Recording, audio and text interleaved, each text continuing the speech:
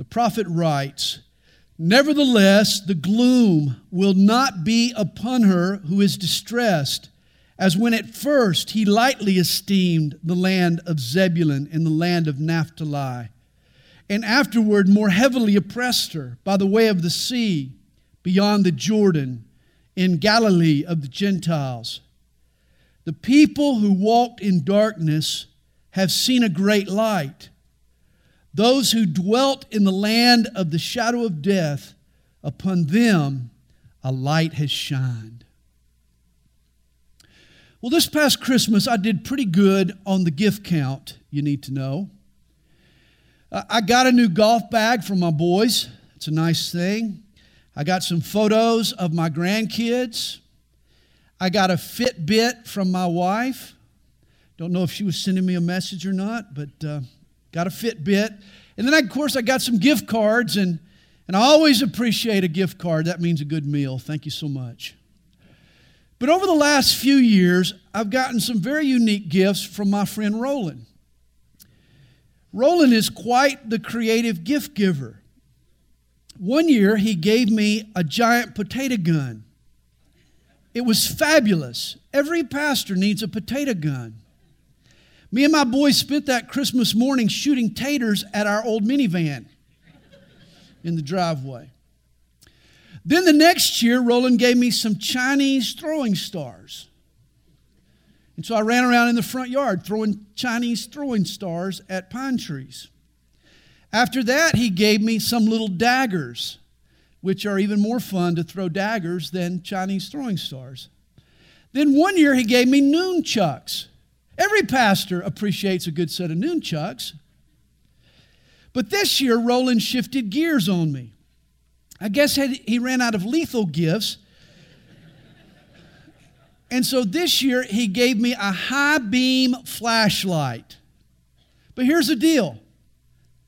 It's only 3 inches long. It's a high beam flashlight in this tiny little case. It slips in your pocket. A high beam that you can carry with you everywhere you go. It's really cool. In fact, Barbie even bought Kathy one. It shoots a Maglite type beam from a little bitty case. She can slip it in her purse. Now, I'm not sure that Roland imagined this year's flashlight gift impacting me spiritually, but it has. For lately, whenever I contemplate the ministry of Jesus, God's gift to us, I think of Roland's gift to me, this 3-inch Maglite. In our text this morning, Isaiah refers to a great light. But a great light shining from a place of gloom, a distressed and oppressed place that God had only lightly esteemed. In other words, a high beam in a short case. The land that Isaiah is referencing, the dark backdrop for this great light, is identified by several phrases. The land of Zebulun and the land of Naphtali, by the way of the sea, beyond the Jordan, in Galilee of the Gentiles. And if you've been to Israel with us, you've been to all these places. Each of these names should ring a bell to you. Of course, Zebulun and Naphtali were 2 of Israel's original tribes. They were given territories in the land. The region of Zebulun ran north of the valley of Megiddo and west toward the Mediterranean Sea. The land of Naphtali extended to the far north as Dan, and then southward surrounding the Sea of Galilee. The territories described as beyond the Jordan were those east of the Sea of Galilee. Today, we would call them the Golan Heights. In ancient times, the region of Galilee was called the Galilee of the Gentiles, since it was heavily populated by pagans and by Greeks and by Gentiles. And the way of the sea is the name of the caravan route, the road that sort of connected all of the previously mentioned places. It was known by its Latin name, the Via Maris, the way of the sea. As verse 1 describes, this was an area of Israel that was constantly under a cloud of gloom. Over Israel's long history, the nation fought frequent wars. Its various invaders would usually march down from the north. And thus these areas were the ones that were first to take their fury and their anger.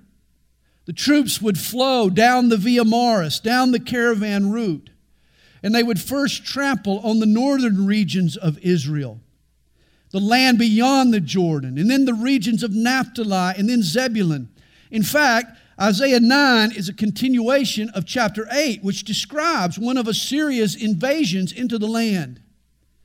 As Isaiah puts it, northern Israel was a distressed and oppressed land. In contrast to Jerusalem in the southern part of Israel, a city that enjoyed a relative peace and prosperity, the northern Israelis, they walked in darkness and they lived their lives in the shadow of death.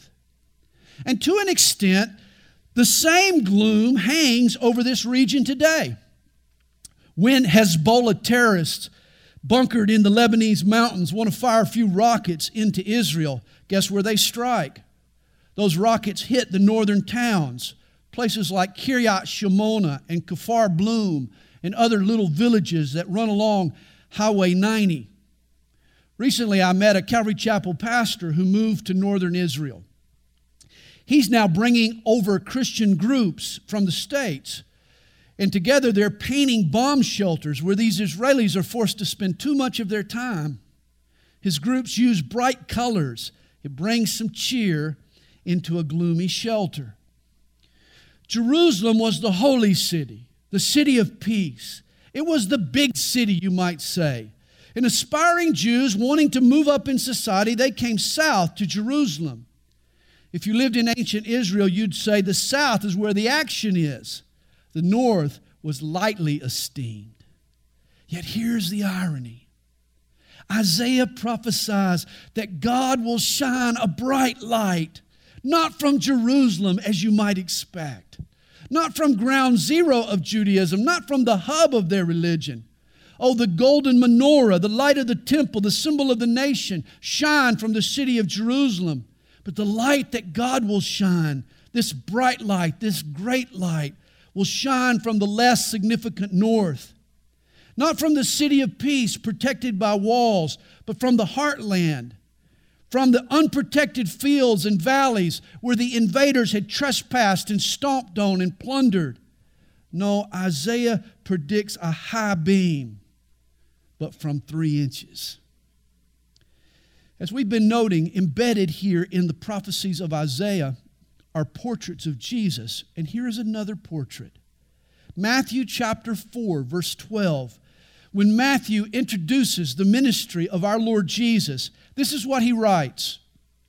Now when Jesus heard that John had been put in prison, he departed to Galilee, the Galilee of the Gentiles. And leaving Nazareth, he came and dwelt in Capernaum, which is by the sea, in the regions of Zebulun and Naphtali, that it might be fulfilled, which was spoken by Isaiah the prophet, saying, and here Matthew quotes our text this morning, chapter 9, verses 1 and 2, the land of Zebulun and the land of Naphtali, by the way of the sea, beyond the Jordan, Galilee of the Gentiles, the people who sat in darkness have seen a great light. And upon those who sat in the region in shadow of death, light has dawned. And then Matthew continues, from that time Jesus began to preach and to say, repent, for the kingdom of heaven is at hand.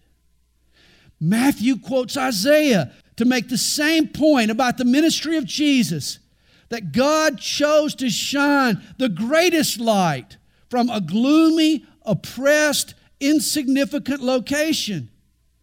Jesus was that bright light that fit into your pocket. In fact, Matthew takes this idea a step further, and he pinpoints the exact city, if you could call it a city, which would be the headquarters of Jesus' ministry. It was a place called Capernaum, which means village of Nahum. It was just a fishing spot, really. Not much more than a place on the shore where the fishing boats would lay out their nets to mend and to dry. In contrast to the important city, the big city, the holy city of Jerusalem. Capernaum was a nondescript Jewish town on the outposts of the nation. And yet, what amazing sights the eyes of its citizens saw over the 3.5 years that a 3.5 year stretch in the first century A.D. I'm sure you've heard of the Bermuda Triangle. Ooh. I mean, it's an area in the Caribbean Sea, about 1 million square miles, depending on how you define it, where strange, mysterious, inexplicable phenomena have occurred. Airplanes disappear from the radar, and navigational instruments go haywire, and boats are lost and never found. Well, some researchers theorize that the Bermuda Triangle is a playground for the paranormal, even demonic activity. It has a reputation for being a supernatural hotspot. But there is another triangle of real estate that was also known for wild displays of supernatural activity. In fact, no other location on earth has seen more miracles per square mile than the northwest shore of the Sea of Galilee. The Galilee of the Gentiles, no less. The area between the two fishing villages of Capernaum and Bethsaida and the town of Chorazin. The Gospel Triangle, as many have called it, is an area just 10 square miles. But between 28 and 32 A.D., the people living there saw a cavalcade of miraculous, stupendous events, sights not seen before or since. 5 loaves and 2 minnows were somehow multiplied to feed 5,000 families. Blind men received sight. Lame men were able to walk. A girl's corpse was brought back to life. A man actually walked across the surface of the water without any help or flotation device. A violent storm was calmed by the same man's rebuke. Demons were exorcised. Multiple diseases were healed, some by just speaking a word. It was an unprecedented parade of miracles. You see, the people who witnessed these events, they may have had a troubled past, a hard history, but suddenly God sent them a great light shining into their darkness. Spiritually speaking, Jesus was painting bright colors onto the walls of their bomb shelters. As Isaiah says in verse 3, God increased their joy. He brought life to these folks huddled under the gloom and the shadow of death. And how great a light Jesus was. When God created the heavens and the earth, He said, "Let there be light." And for the first time, light exploded into the primeval darkness. The dark was never again as dark. Light now pulsed and glowed. And here God sends another explosion of light. A great light was sent to folks living in spiritual darkness who had never before seen or known the light of God. In John chapter 8, verse 12, Jesus said, "I am the light of the world. He who follows me shall not walk in darkness, but have the light of life." Jesus was like a 3-inch high beam. As I see it, Jesus shined a light in 3 directions. He shined His light on the power of God, and then on the law of God, and then on the heart of God. Jesus revealed God's might and His mind and His motive. He shined a very great light. First, understand, Jesus shined a light on the power of God. I mean, when He calmed the sea and the wind and the waves obeyed Him, He was showing He could corral the forces of nature. When He multiplied the loaves and fish, He was multiplying and actually manipulating with their molecular structure. When He walked on water, He was defying physical laws and properties. You see, in all these miracles, Jesus showed a command over nature. He showed a command over devils and demons as well. When He cast demons out of people, when He ran out that den of demons from the man in Gadara into the herd of swine, He was displaying His authority over Satan. When he healed the sick, he also was showing God's power. When he healed the leper, when he lowered the fever, when he made blind eyes see, he was revealing his dominance over disease. When Jesus raised the dead corpse of the boy there in the gate of Nain, when he raised Jairus' daughter and his friend Lazarus, he was also making clear his power over death.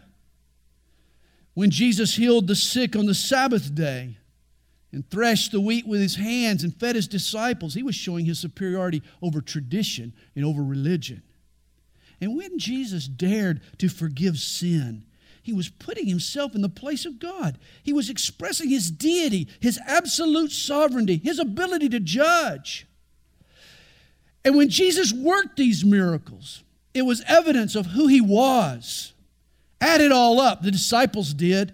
Control over nature, authority over Satan, dominance over disease, power over death, superiority over tradition and religion, ultimately the ability to judge and forgive sin. Hey, this proved once and for all that Jesus was God Almighty. You see, there were Jews at the time of Christ who no doubt questioned the power of God. If God were almighty, why did his people languish under a Roman yoke? But the light of Jesus was intended to restore to the Jewish people their confidence in the power of God. Their Father in heaven was still on the throne. Nothing was outside his jurisdiction or beyond his reach. Oh, God might not have chosen to work in the ways that the Jews wanted, but no matter how dark it became, God's light still shined. When Jesus entered the world, when the light first shined into the darkness, and ever since that time, Jesus has been showing up in dark places, at dark times. He is a very great light. I read a story told by Gardner Taylor. He's a preacher from New York City, but he got his start down in the bayou. One night he was preaching in a little tiny church. The sanctuary was lit by a single bulb hanging from the ceiling, from a cord from the ceiling. Gardner was preaching away when all of a sudden the electricity went out. The room went black. He didn't know how to handle the situation. He was a young pastor. What should he say? Well, he stumbled around for a few minutes when one old deacon from the back, he shouted out, "Preach on, preacher. We can still see Jesus in the dark." In fact, the light that was first given to a people, this light that was first given, it was given to a people who walked in darkness, who dwelt in the shadows. In regards to Jesus' miraculous birth, the angel told Mary, "For with God, nothing will be impossible." And this became the theme of Jesus' entire life. He came to shine a light on the power of God, even in dark places and at dark times. You know, there is an interesting verse that quotes Jesus' opponents in John chapter 11. After he raises Lazarus from the dead, the eyewitnesses, they report the miracle to the Pharisees. They in turn debate the whole situation. And one of them asks this, "What shall we do? For this man works many signs." His miracles were signs. I like how one man paraphrases that verse. He renders the question this way. He says, "What do we do now? This man keeps on doing things, creating God's signs." I love that expression even more. God's signs. This was the purpose of Jesus' miracles. They proved that he was God. Only God had such power. Realize this. Everyone that Jesus healed later got sick and died. They did. They're not around today. Everybody he healed eventually died. Those he resurrected, they had to die twice. The power of God behind Jesus' miracles wasn't intended to alleviate all human suffering. He wasn't trying to put hospitals and mortuaries out of business. No, all of Jesus' miracles conveyed a message, and they still do today. When he opened the eyes of the blind, it conveyed hope to people suffering from all kinds of blindness, not just physical, but spiritual blindness as well, that he can open their eyes too. When he cleansed the leper, he was saying to all who were unclean, Not just unclean with leprosy, but unclean with AIDS or with shame or with greed or with lust or sin or whatever it might be. He was saying to the unclean that you can be whole and you can be pure again. And that involves us. And when Jesus raised Lazarus from the dead, He wasn't promising to spare all His followers from dying. Instead, He was proving to be the resurrection and the life so that when you're at death's door, you can trust in Him. Jesus shined a light on the power of God, His might. But He also illuminated the law of God, His mind, God's mind. In Psalm 19, David makes some glowing comments about the incomparable law of God. He says this, "The law of the Lord is perfect, converting the soul. The testimony of the Lord is sure, making wise the simple. The statutes of the Lord are right, rejoicing the heart. The commandment of the Lord is pure, enlightening the eyes. The fear of the Lord is clean, enduring forever. The judgments of the Lord are true and righteous altogether. More to be desired are they than gold, yea, than much fine gold. Sweeter also than honey and the honeycomb. Moreover, by them your servant is warned, and in keeping them there is great reward."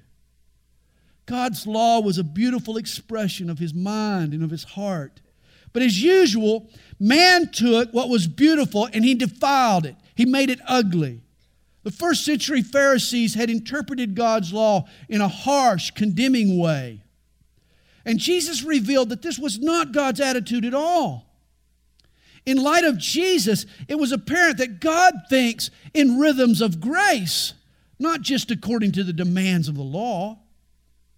The Pharisees, they were quick to condemn the woman taken in adultery. They used the law to solidify her sentence. And Jesus never denied the law. He just qualified who was worthy to carry it out. And as soon as those stones began to fall from the fingers of her self-righteous accusers, it was apparent the answer to that question was Jesus alone. Jesus was the only one that day authorized to cast a stone, and He chose not to. He chose to forgive. He extended mercy and grace. The law He followed looked for opportunities to pardon, not punish.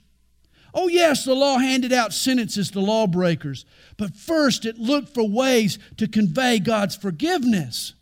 Think of it. Sacrifices were offered continually on the altar of the law. Sin was covered constantly. God's wrath was passed over every year at the Passover. A river of blood flowed from the altar, testifying to God's determination to save. It was the law, mind you, Exodus 34, that revealed God's name. The Lord God, merciful and gracious, long-suffering, and abounding in goodness and truth, keeping mercy for thousands, forgiving iniquity and transgression and sin. That's a wonderful name. That's another name for grace.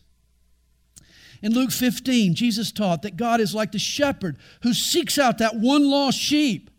He's like the woman who turns over the house in search of that one lost coin, or the father who sees his lost, wayward son at a distance and yet races down the street in order to welcome him home. These parables prove that the law of God had done nothing to stunt God's seeking and saving love or to tighten off the valve of grace. Jesus had opened it wider. In the Sermon on the Mount, Jesus told us that He came to fulfill, not destroy the law. In Him we receive an inward spiritual righteousness that exceeds the external righteousness of the scribes and the Pharisees. The Pharisees were proud. They had kept the law. You shall not murder. They had never done the deed, but trust me, the seed was growing in their heart. You may never pull the trigger, but unresolved anger can be a deadly shot.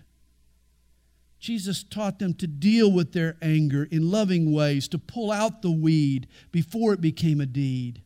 The Pharisees took pride in the fact that they had been faithful to their wives. But Jesus says, if you lust after a woman in your heart, you've committed adultery already. You see, the Pharisees had interpreted the law in a stilted, legalistic, literal kind of way. Jesus understood the law spoke not just to a man's actions, but to his or her heart. The law didn't just direct our hands, it checked our hearts. The law served so many purposes. It communicated God's love for righteousness. It instilled in us a fear of the Lord. It exposed our sin and our need for a Savior. Hey, the law helps us to identify sin. I mean, you wouldn't know you were breaking the speed limit unless what? Unless there was a sign alongside the road that revealed the speed limit. And this is what the law did. It set our limits. It showed us the sins that we were committing. This past week, Kathy and I, we ate at Ruby Tuesdays. We kind of like Ruby Tuesdays. I like the hickory bourbon chicken. Don't worry, they cooked the bourbon out of it. And it's not like I leave drunk or anything. I mean, it just tastes good. And the menu actually lists the calories for you. Hickory bourbon chicken's 344 calories. I eat that and I think, man, that's pretty good. 344 calories, that's pretty good. Tastes great and it's less filling. In fact, I read a study recently that said Americans appreciate the labeling of the calories in a food item. The only problem, according to the same study, though we appreciate the calorie labeling, it has very little impact on what we choose to eat. The labeling lets us know what we're eating is bad for us, but it doesn't give us the power to resist or a new taste for some alternate food that would be better for us. And this was the problem with the law. It exposed what was wrong in us, but it lacked the ability to make any change in us. In Jesus, though, God shined a light on God's law. The law was all about love, a love for God, a love for your fellow man. But the only way to achieve such love was to receive it from Jesus. Thus, the key to the law is to know Christ. You see, this is what Jesus taught us in John chapter 6. The Jews came to him and they asked him, they said, "What shall we do that we may work the works of God?" In other words, what deed can we do to be pleasing to God? And Jesus answered them, "This is the work of God, that you believe in him whom he sent." That you believe in this light that God has shined into your life. That you come to Jesus. And when you do, he'll write God's law on your very heart. His Spirit will inscribe his love into your very nature. Jesus shined a great light on the law of God and on the power of God. But he also cast a very great light on the heart of God, God's motive. You know, for some reason, the Jews in Jesus' day, they had it all wrong.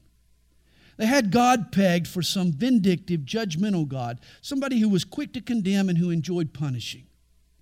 They assumed that because God loved them, he hated everyone else.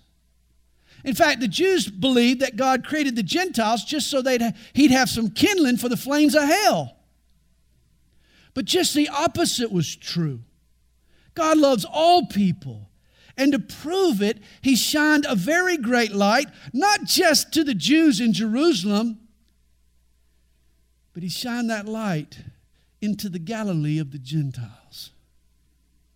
What a shock it was to the Jews when Jesus reached out and loved sinners and Gentiles and the unsavory of society. You know, one of the criticisms leveled against Jesus should have been a trait most admired. In Luke 7, verse 34, his enemies called Jesus a friend of tax collectors and sinners. Imagine the Lord of glory, the Holy One, came to this earth to be known as a friend to tax agents and slime balls. Can you imagine? In the very same passage in Luke chapter 7, a woman comes to Jesus. All the Bible says about her is that she was a sinful woman. Oh, she could have been a prostitute. Maybe she was a snooty housewife. You never know. But she found Jesus at the Pharisee's house. He was eating dinner. Somehow she scooted by the security and she fell at his feet. And she broke open an expensive perfume. And she mixed the liquid with her tears. And she anointed his feet. And she even dried his feet with her hair. It was a riveting act of repentance, true repentance. But the Pharisee, he didn't see it this way. He couldn't believe that Jesus, a prophet, a man of God no less, would allow such a sinner to touch him, let alone anoint his feet. And Jesus tells this Pharisee a story of forgiveness. He says one man is forgiven 500 denarii, another man 50 denarii. And then he asks, who will love more? Well, the answer's pretty easy, isn't it? This man was a quick learner. He said, well, I guess the one who was forgiven more. Wow, forgiveness was the only explanation for this woman's extravagant love. And the lack of forgiveness was the conclusion for this Pharisee's judgmental spirit. And then Luke 7 ends it. Jesus said to her, your sins are forgiven. And those who sat at the table began to say to themselves, who is this who even forgives sins? And he said to the woman, your faith has saved you. Go in peace. Jesus was all about forgiveness. His heart, that is God's heart, was to make a way for sinners to come to God and be forgiven, not raise the walls higher and make it more difficult for you and I to jump over. I mean, even when he had to deal with that rich young ruler, the man who'd made an idol out of his bank accounts, yes, Jesus had to tell him to go and sell all that he had, to cash in his idols. And of course, afterwards, his disciples grilled Jesus. They thought he was unnecessarily hard on the fellow. They asked Jesus, well, who then can be saved? And Jesus answered them in the most marvelous way. He said, with men this is impossible, but with God all things are possible. He just gave out hope to everybody. God still has ways of reaching a man and dealing with a man and getting a man to a place of repentance and faith that we know nothing about. Actually, it takes a miracle for any of us to be saved when we think about it. And God had one final miracle in store, a miracle that would take care of our salvation. His Son bore the sin of the world on His innocent shoulders, and He paid the penalty for all our sin, past and present and even future sins. And now He offers us that forgiveness for free. Did you know, my friend, it's for free? I didn't say cheap. It's not cheap. Your forgiveness costs God a high price. There's nothing cheap about the pardon He gives us. It cost God the blood of His only Son, but it's now free. It's free for your taking. Pastor Wayne Cadero, he tells a story of his lunches with Gene. His friend would always pick up the tab. I mean, they went to lunch every week, and always Gene would pick up the tab. Well, Wayne thought it was a nice gesture. He appreciated Gene's thoughtfulness. But after the 80th time or so, he said, Gene, let me pay today. Gene snapped back, no, no, no. I insist. I'm the one that's going to pick up this tab. This went on week after week after week. The two men always arguing over who would pay, but Gene always winning out. One week, Wayne arrived to the restaurant early, and he told the waitress, he said, now when you deliver the bill today, I want you to bring it straight to me. All of a sudden, her eyes lit up, and she said, oh, Gene said you might try to do this. I'm sorry, but I can't. Gene gave me orders. The bill goes to him. That day, Wayne pleaded. He said, Gene, I yearn to pick up the tab. I'm starting to dream about picking up the tab. I beg you, please, let me pick up the tab. But Gene refused. He never, ever gave in, not even once. And my friends, our Jesus is just like Gene. Rather than a God who's reluctant to forgive, God insists on picking up the tab. He's already paid the price. And He picks it up not once, not twice, but He does it every time you sin because He loves fellowshipping with you. In a land of gloom, in a distressed and oppressed place, in a location that God and men lightly esteemed, God shined a great light, a high beam in a 3-inch case. His name is Jesus, And he has shined a light on the power of God and the law of God and the heart of God. A young man was talking to his friend when he confessed his love for a girl who didn't even know it. He'd been too afraid to pursue this girl. He was afraid of the rejection he might receive. His friend asked him, he said, well, how much do you love her? Is it just love? Or is it big love? Or is it great love? Well, the fellow replied, well, what do you mean by just love and big love and great love? His pal explained, he said, well, just love lasts 2 months. Whereas big love lasts 2 years. But great love changes your life. And indeed it does. That's why if you haven't experienced a changed life, it's possible that you don't know Jesus and how much He really does love you. He is a great light shining into our dark world. Bible commentator Alfred Edersheim mentions a title that the Jews had for the Messiah. He was the enlightener. For this is what Jesus does. He enlightens us to the might and the mind and the motive of God. There is no guessing anymore when we get our eyes fixed on Jesus. He is a bright light. Our doubts flee. Our faith is fortified. When Jesus appears, when we see Jesus, the present issues become clearer. The fogginess is dispelled. Deception is uncovered. Truth is spotlighted. Insights abound. For Jesus is a great light. I want to close this morning with a story about a man named Arthur Burns. Burns, a distinguished economist, was the chairman of the Federal Reserve, and he was a financial counselor to presidents from Eisenhower to Reagan. He was also Jewish. So when he started to attend a White House prayer group, the Christians who made up the group tried to be particularly respectful of Burns. When it came time to pray, not wanting to make him feel uncomfortable, the group would sort of skip over Mr. Burns. Until one meeting, the man who was leading the group that day wasn't aware of the situation. And so he asked Arthur Burns to lead them in prayer. To everyone's surprise, he agreed. In fact, no one present that day ever forgot the words that he spoke. He prayed this: Lord, I pray that you would bring Jews to know Jesus. I pray that you would bring Muslims to know Jesus Christ. Finally, Lord, I pray that you would bring Christians to know Jesus Christ. Amen. And this is my prayer, that you would know Jesus. For I think it's possible for a person to be saved by Christ and yet never take the time to really get to know Him.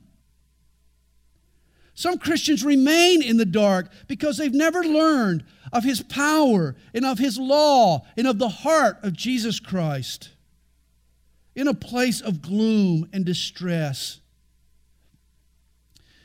in a place that had seen its share of suffering and darkness, in a place that was lightly esteemed, God sent a great light, a mag light in a tiny case. I hope Jesus is the light of your new year. Through Jesus, you'll learn the power of God and the mind of God and the heart of God. Jesus has a great love for us. May we have a great love for Jesus.